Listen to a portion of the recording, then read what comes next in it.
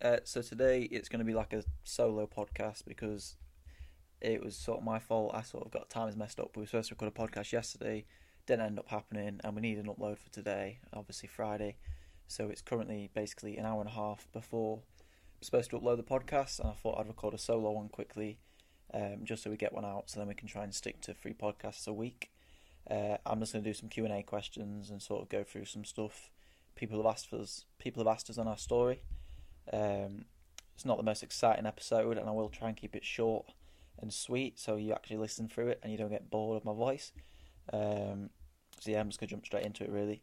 The first question someone has asked is, what are your hobbies other than running?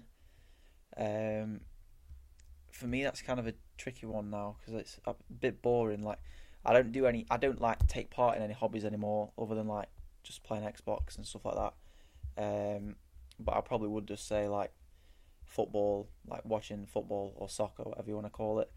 And that's about it really. I can't think of anything else what I sort of do as a hobby now.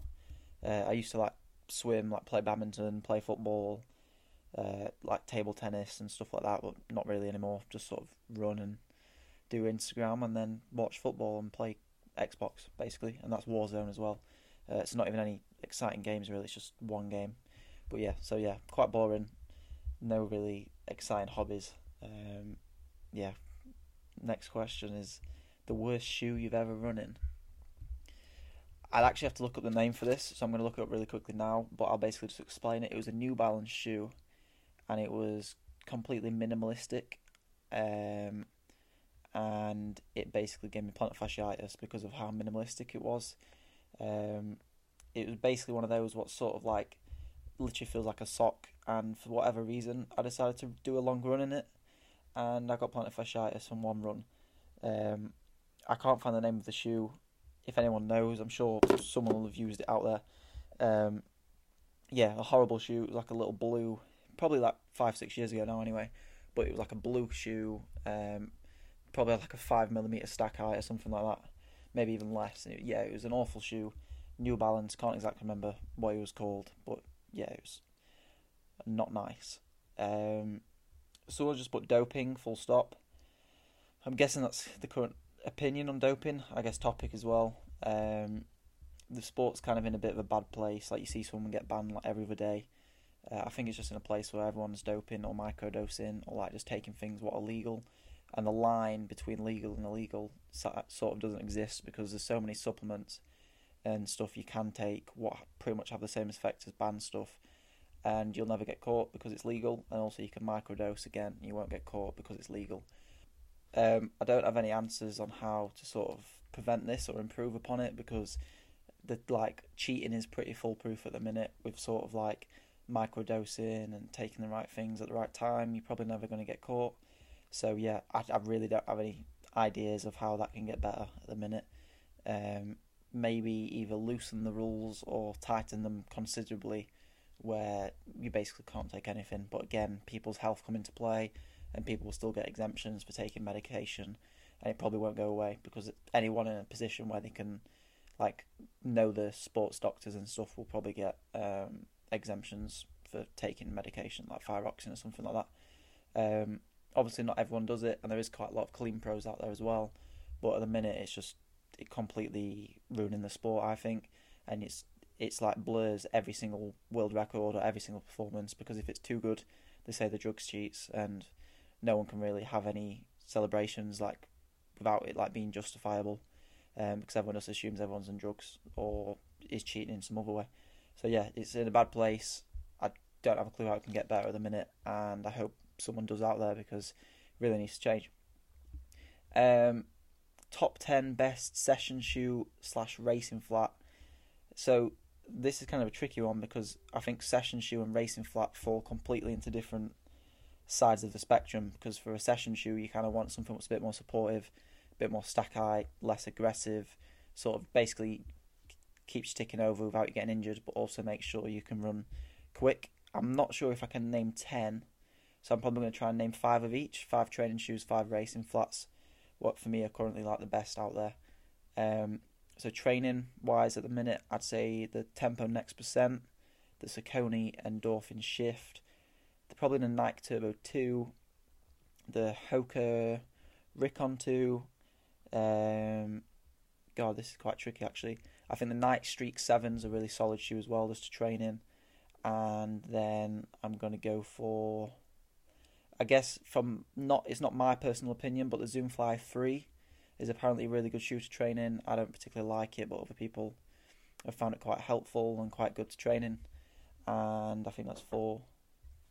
And I've had to actually pause it here just so I could have a think. And I'd probably say the New Balance Fuel Cell Prism might be the 5th best training shoe, or sort of in the top 5 anyway.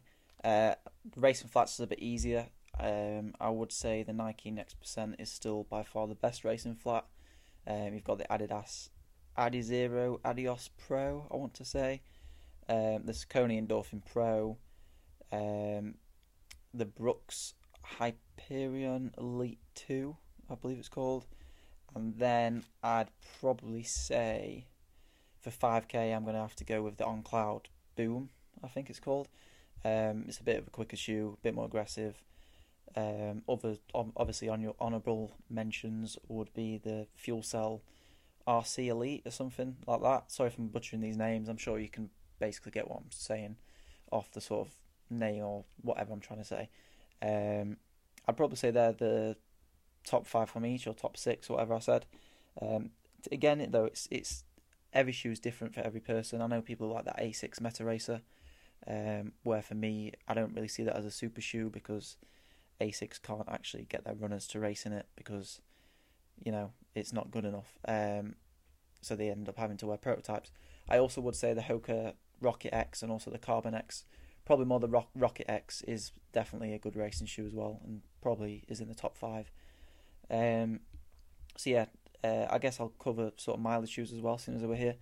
I'd definitely say the Hoka Clifton 7, the Hoka Arahi 3 or 2, whatever the newest model is. It really helps with pronation. I know we got quite a lot of sticks saying, people saying that pronation doesn't matter. I think it does. Obviously sort it out through strengthening first, but also it's good to use a pair of shoes that will also prevent it as well. Other than that, the Hoka Match 3, and I'd definitely say probably the Brooks Adrenaline and the Saucony Endorphin Shift. I'm not a big fan of Nike's mileage shoes. I know a lot of people enjoy wearing the Pegasus 37s and the Vomero 14s, but I've just had a few problems with them, and I much prefer Hoka, predominantly Hoka anyway. So yeah, moving away from shoes, someone's just asked cross-training, question mark. I don't know if this means cross-training as in like biking, weights and elliptical, or cross-country training. I'm guessing they mean like biking and stuff like that. I don't really include cross-training into my like schedule. I only really do it if I'm recovering from an injury, or like building back up my mileage, where I probably bike or swim. I do circuits and weights. I'm not sure if you class that as cross-training. And also on the elliptical, which is, I don't know, because I always call it a cross-trainer, but I'm guessing it's called an elliptical.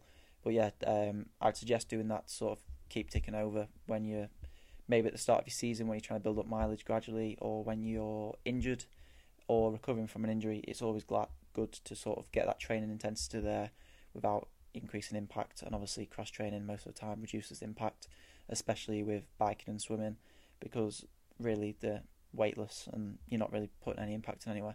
Especially swimming, it's great cardio, great for your aerobic system, and also anaerobic, as well as just, you know, it's just, yeah, getting an intensity in without actually having impact on your legs, which I'm guessing most injuries come from running anyway. So yeah, swimming's great for that. Running in Europe versus running in America, I don't know if you're talking about racing or if you're talking about actual running.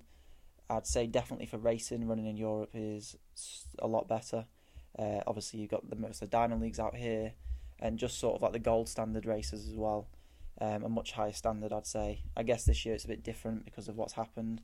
But obviously you have Monaco, you have Brussels, all the big races are sort of in Europe. But then training wise, I would probably say America has the edge. With Flagstaff, Boulder, you've obviously got Seattle, you've got New Mexico. There's lots of places out there, and obviously Oregon as well. Portland in Oregon, sorry, or Eugene, both of them, I guess. They're both obviously pretty much the running capitals of the world. So I'd definitely say for training, America's better, but for racing, it's definitely Europe. Linking on to that, someone said, what are your racing plans?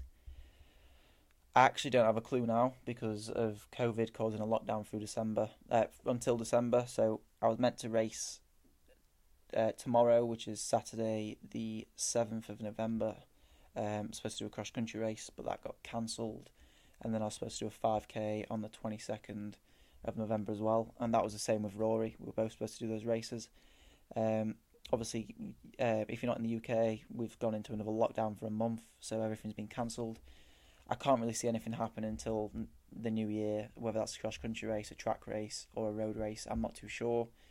So I guess it's sort of still carry on training for that sort of 5-10k distance. And as long as you've got a bit of strength there and a bit of grass training, you should be pretty prepared for 10k on cross or whatever comes your way, really. So yeah, I'm just going to keep on training the way I am, keeping a bit of decent mileage, I guess, and just sort of trying to build a bit of strength, and then just with a few weeks' notice, I reckon you could get in some race shape just by doing maybe some speed focused stuff if it's like a 5k or whatever. And next question actually is, should speed work be done all year round?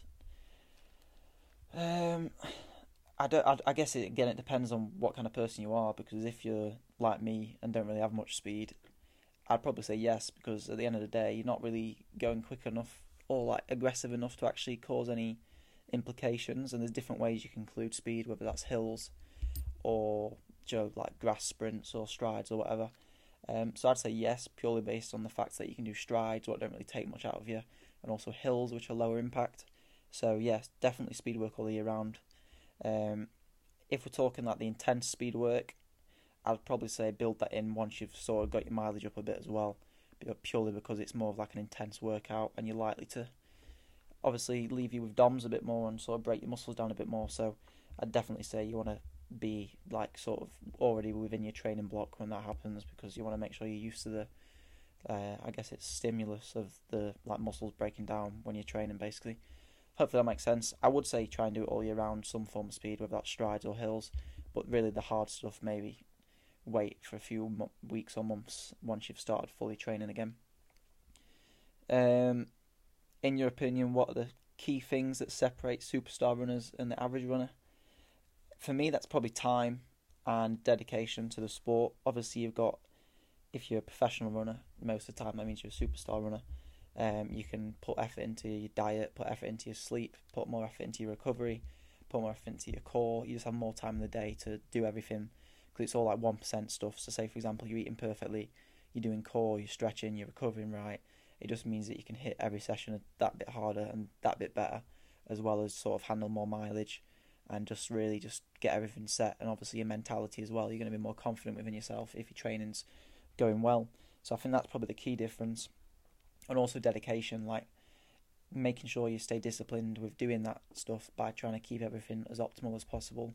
It's so easy to like, I won't run today, or I won't run as far, and just keeping consistency. Or it's so easy to like just eat loads of rubbish on like a week just because you're like, it won't matter that much, or like go out drinking and stuff like that. And I think that's probably the main difference. It's just sort of keeping consistent with optimal training and just making sure you're staying on top of everything. I think anyone can be. You don't have to be extremely talented. You just have to work hard and do the right things. So that's probably it. And also the fact that a lot of people probably have coaches what are not really amazing and don't teach them the right things, and sort of they basically think they're doing the right thing when actually they're doing the complete opposite and just getting injured. So yeah, they're probably the key things. Probably knowledge, consistency, and like dedication to the sport, and also time. What mistakes did you make when starting out running? I'd probably say my diet at first. I used to eat terribly. I'm not sure if anyone's listened to a podcast before. They sort of know how I eat already, which is basically a lot of food, but that's sort of because I have to now. But I used to wake up before school and have like 8 to 10 Weetabix with 3 tablespoons of sugar on, full fat milk, and then get to school and have a pizza like slice in the morning, and then at lunch I'd have cheesy pasta and 3 or 4 cookies normally. Get home, either have Weetabix again with 3 tablespoons of sugar, have a full pack of Oreos, just stuff like that really, and then lots and lots of cheese all the time. I sort of got away with it because of like running, and obviously at that time I didn't really know much about like cholesterol and just like the internal side of performance. So basically I was thinking I'm not putting on any weight, so I'm fine. But now it's sort of, there's a few problems what I think are due to like sort of eating badly when I was younger, and obviously it's never going to be fully right. And also I think just training, not educating myself enough about the sport and like training principles sooner, like thresholds, tempos, just sort of. What's so special about Hero Bread's soft, fluffy, and delicious breads, buns, and tortillas? These ultra-low net-carb baked goods contain zero sugar, fewer calories, and more protein than the leading brands, and are high in fiber to support gut health. Shop now at hero.co. Reading about what other coaches in that professional elite space were doing, and also just getting coached by the wrong person and just doing the wrong training, overtraining on certain days, but also not doing enough mileage, but having too high intensity. Never really was a mix what worked well. Not tapering properly before races was a big thing because I'd never raced well. Just quite a few things really, but just mainly it's the knowledge of being able to know what I'm doing wrong and stopping it basically, which took a long time to do, but now it seems to be on the right track anyway. So yeah, I'd say the biggest mistake is not having the knowledge, whether that's my diet or also training.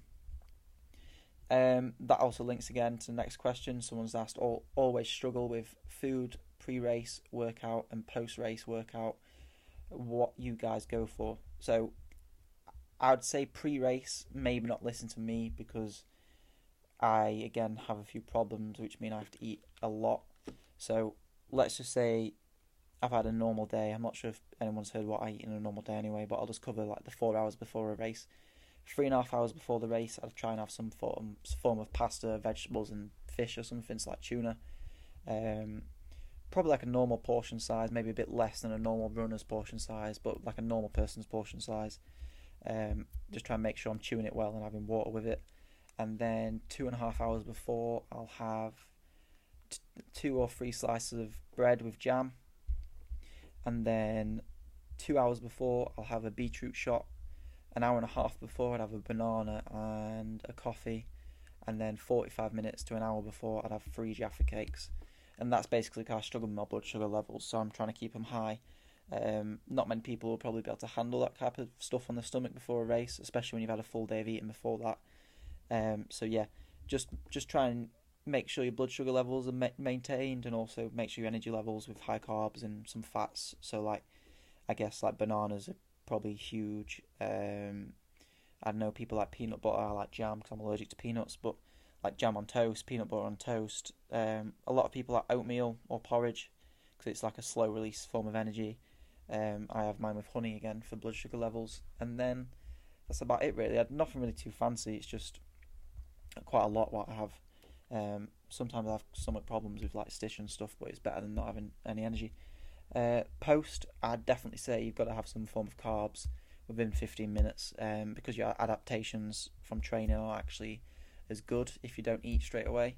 So again, take a banana to training to have afterwards, or maybe like a protein shake or carbohydrate shake, I don't know, whatever you sort of feel comfortable with eating what's high in carbs. Bananas are definitely a good one for me. And then within like 45 minutes, try and have a larger meal with your fats, your protein and carbohydrates in, as well as making sure you've replenished all your water. I think it's like a litre of water for every kilogram of weight you've lost or something like that. I don't really pay attention to that because I don't have a weighing scales, but just make sure you drink enough water and just make sure you stay on top of staying hydrated, because that's again a very important thing, part of training. Next question is, how do you find the right weekly mileage? So I think the right weekly mileage is something what actually, I don't think that's the case like with anyone. Like, I don't think there's an optimum weekly mileage, because you could be doing 100 miles of easy running, and if you did 100 miles with 20 miles of hard running, you'd probably break down. So I'd say it's not optimal mileage, it's more optimal training. So you've got to make sure you're doing the workouts, what like your tempos, your thresholds. I really don't think there is an optimal mileage for anyone. I'm trying to figure out a way to sort of expand on that question and sort of make sort of use out of it. I guess just gradually increase the mileage, and then you're going to get to a point where it's too hard, but then again, that could be your session's intensity. What's the problem? So anyone could do lots and lots of mileage of easy running. So it's probably the mileage where your body doesn't break down while still being able to do 2 sessions a week at least of or 3 sessions a week of like harder work. And then if you feel too fatigued, or if your body starts struggling and getting injured, then I guess it's a bit too high, or your sessions need to dial down a bit.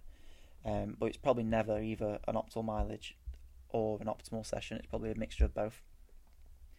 One slightly distance away from running is, what's your favourite McDonald's milkshake? I'm going to say chocolate, maybe.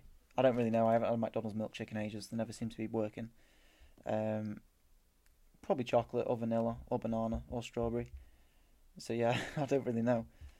So a question just come in. Who do you think will win an MMA fight? McLuffy or Nick Simmons?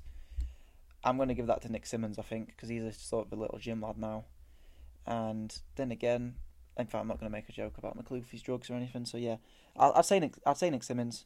He's quite a big guy. He's got those fast twitch muscle fibres. I wouldn't like to get on the wrong side of him. Next question. Best athlete of the year debate. So if we're going off what World Athletics has said, I'd probably say it's either Cheptegei or Mondo Duplantis.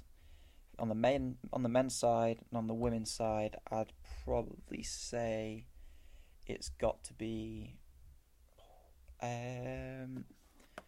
probably Laura Muir from a personal point of view.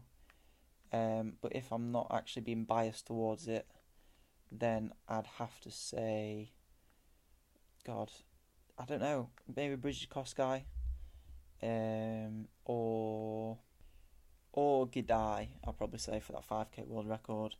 And again, maybe Kip Yegon. She's been really dominant this year as well. So yeah, I'd probably say one of them. Or Rojas in the long jump as well. She's been pretty dominant this year as well. So yeah, I'd say one of them. I know that's probably not settled anything because there's quite a lot to pick from there. But I guess that's the whole point of it being a competition and debate, is you can't really decide. One of them definitely. I'd say probably there's a few others like Gemma Riki and maybe Ball, who are also up there as well. But yeah, one of them. So the next question is, and this will probably actually be the last question because it's quite a long one, is Tokyo predictions. So obviously I know sprints decently well, but I'll just go from 800 up to the marathon, just for some time purposes, as well as like I don't want to call like the men's 200 meters, because really I'd probably say Norman and Lyles. Oh, no, actually, okay, I'll go through the whole field. So the men's 100 first is probably, honestly, I feel like Michael Norman could win this. Andre de Grasse, Travon Bromell, Noah Lyles. Oh God, this is tricky. And also Zalon Hughes, people like that. I'm probably going to say Michael Norman first if he does it, if not Noah Lyles first, and then followed by some array of athletes containing de Grasse, Bromell, and Zalon Hughes. There's obviously going to be a few more in there as well, and probably I'm going to be completely wrong with that. But yeah, probably one of them. And on the women's side, I reckon it's going to be Elaine Thompson. No, sorry, Shelly-Ann Fraser-Price, and then Dina Asher-Smith, and then probably Elaine Thompson in third. 200, I think Michael Norman's probably got it again if he races it. If not, Noah Lyles comfortably. And then I'd like to say Adam Jamili, and maybe I think that's pretty much it actually for the two. It's maybe Zalon Hughes again, or maybe someone like Andre de Grasse again. Probably they're probably again the big names in the 1s and 2. I guess it's not different, but I really think if Michael Norman wants to do the 100, 200, 400, then he's more than capable of doing so if he runs the right race. On the women's side, I think Dina Asher-Smith will win. I don't think Shelly-Ann Fraser-Price will do it, so that means I think Daphne Skippers would come second and Elaine Thompson will come third, probably. I'd probably say that's probably 200. 400, men's side, Michael Norman wins any day of the week. And then you probably have Gardner, maybe Van Niekerk if he gets back in shape. And then obviously you've got like Rai Benjamin, if he wants to do it again. I wouldn't put it past Carson Woolholm. It depends how it falls with the 400 and 400 hurdles. And then Cherry, you've got Cherry as well. There's quite a lot in the men's 400. There's always quite a lot of athletes who show up and run like 43 something, or around that low 44, which on the day is good enough to win. The women's side will probably be, if she's allowed to race, Nasser or Miller-Uibo, definitely the top two. And then it's really open, I think, because they're so far in front of everyone else. I honestly couldn't call third, but definitely probably Nasser and Miller-Uibo first and second. In the 400 hurdles, Carson Woolholm first or Rai Benjamin first, and then Sambo would take probably the third spot, whichever way they come around. And then in the women's side of things, I'd probably say Sydney McLaughlin first, Dalilah Muhammad second, and again the same as sort of the women's 400. Them two are just so far ahead of the rest. It's hard to call third. I wouldn't put it past it being an American 1, 2, 3 though. I'm not too knowledgeable on my women's 400 meter hurdles. Moving on to the 800, in the men's side, I'd say my top three are probably Donovan Brazier, Bryce Hoppel, and Daniel Roden. Bryce Hoppel's probably just going to carry on improving, so he's going to be dangerous against Brazier, but I also think Brazier is probably going to carry on improving as well, maybe to get towards challenging the world record in the next few years. I don't think he'll do it in Tokyo, but he'll probably be able to challenge it over the next few years, which is crazy because Radisha's world record is absolutely ridiculous. The women's 800, I feel like I'd be wrong in saying it's not going to be Faith Kipyegon who wins, but I'm kind of rooting for Gemma Reekie in that. So I feel like I'm going to say there's going to be an upset and Gemma Reekie is going to win. Faith Kipyegon second, and then probably AJ Wilson in third, or any way around for those medals. It's probably too close to call. They're all really strong runners and obviously all in shape. And then for the men's 15, I'm going to say Jakob first, Chariot second, Jake Whiteman third. And for the women's side, I'm going to say Hassan first, Laura Muir second, and Shelby Houlihan third, I'd probably say. 5K, sorry, I'm moving through this a bit quicker now. I just feel like I'm taking it. Also, apologies if you can hear that annoying dog in the background. Anyway, so yeah, 5K, men's side, I would say Cheptegei first, Jakob Kiplimo second, and probably Barega or Ingebrigtsen third. And on the women's side, I'd probably say Hassan first, Abiri second, and Gidai third. I don't feel like she's got a kick in her. If Hassan doesn't do it, I would say Abiri first, Gidai second, and then Laura Waitman third. And then for the 10K, Joshua Cheptegei first, Jakob Kiplimo second, and Ronix Kipruto third. And then Kajelksha fourth, and probably Mo Farah fifth or sixth behind Geberuet as well. And then on the women's side, if Hassan does this as well, probably Hassan. In fact, no, probably Gidai first, Hassan second, and see, this is a tricky one. It really depends who runs. If Ayana comes out of nowhere and runs, then I'd probably have to put her in the mix as well. So yeah, I guess them. And then moving up into the marathon, probably what you've all been waiting for. The men's side, I would have to go with I want to say Kipchoge. My heart wants me to, but I feel like he might be past it a bit. I'm going to say, I'll say Kipchoge first, and then Bekele second, and Geremiu third. In the women's, I'd say Bridget Kosgei first. Let's go for Sarah Hall second, and then I really don't have a clue. Maybe Katani. I feel like saying Sarah Hall's probably a bit generous considering the absolute mass of Ethiopians and Kenyans. But I'm always rooting for an underdog. You've obviously got Timminish Dibaba. You've got Chepengaitic, you've got loads really. But I don't know. I feel like I want to root for Sarah Hall to medal in there, just because of what she did in the London Marathon. Whether that happens, I don't know. And I think that's finished all the questions off. There was one more where someone asked, what is like the best underdog story you've heard? And again, I'd probably go back to Sarah Hall coming from like 1:40 back in the marathon to get second in London. Or Callum Hawkins coming from so far behind. And I know he didn't get a medal, but yeah, coming so far behind at the World Champs last year and then sadly finishing fourth. And if not that, maybe Jake Smith's recent half marathon performance where he ran 60:30. He was basically up with the Kenyans into the last lap. So yeah, probably that. Sorry if this podcast has been a bit slow and a bit rubbish, and probably none of you have got this far. But if you have, thanks for listening. And it's not going to get any worse than this. So I appreciate you staying by and listening. Stay tuned. We'll be dropping some t-shirts soon, as well as a few other things like ebooks, maybe some coaching, and yeah, just quite a lot of stuff in the works. So yeah, thanks for listening, guys.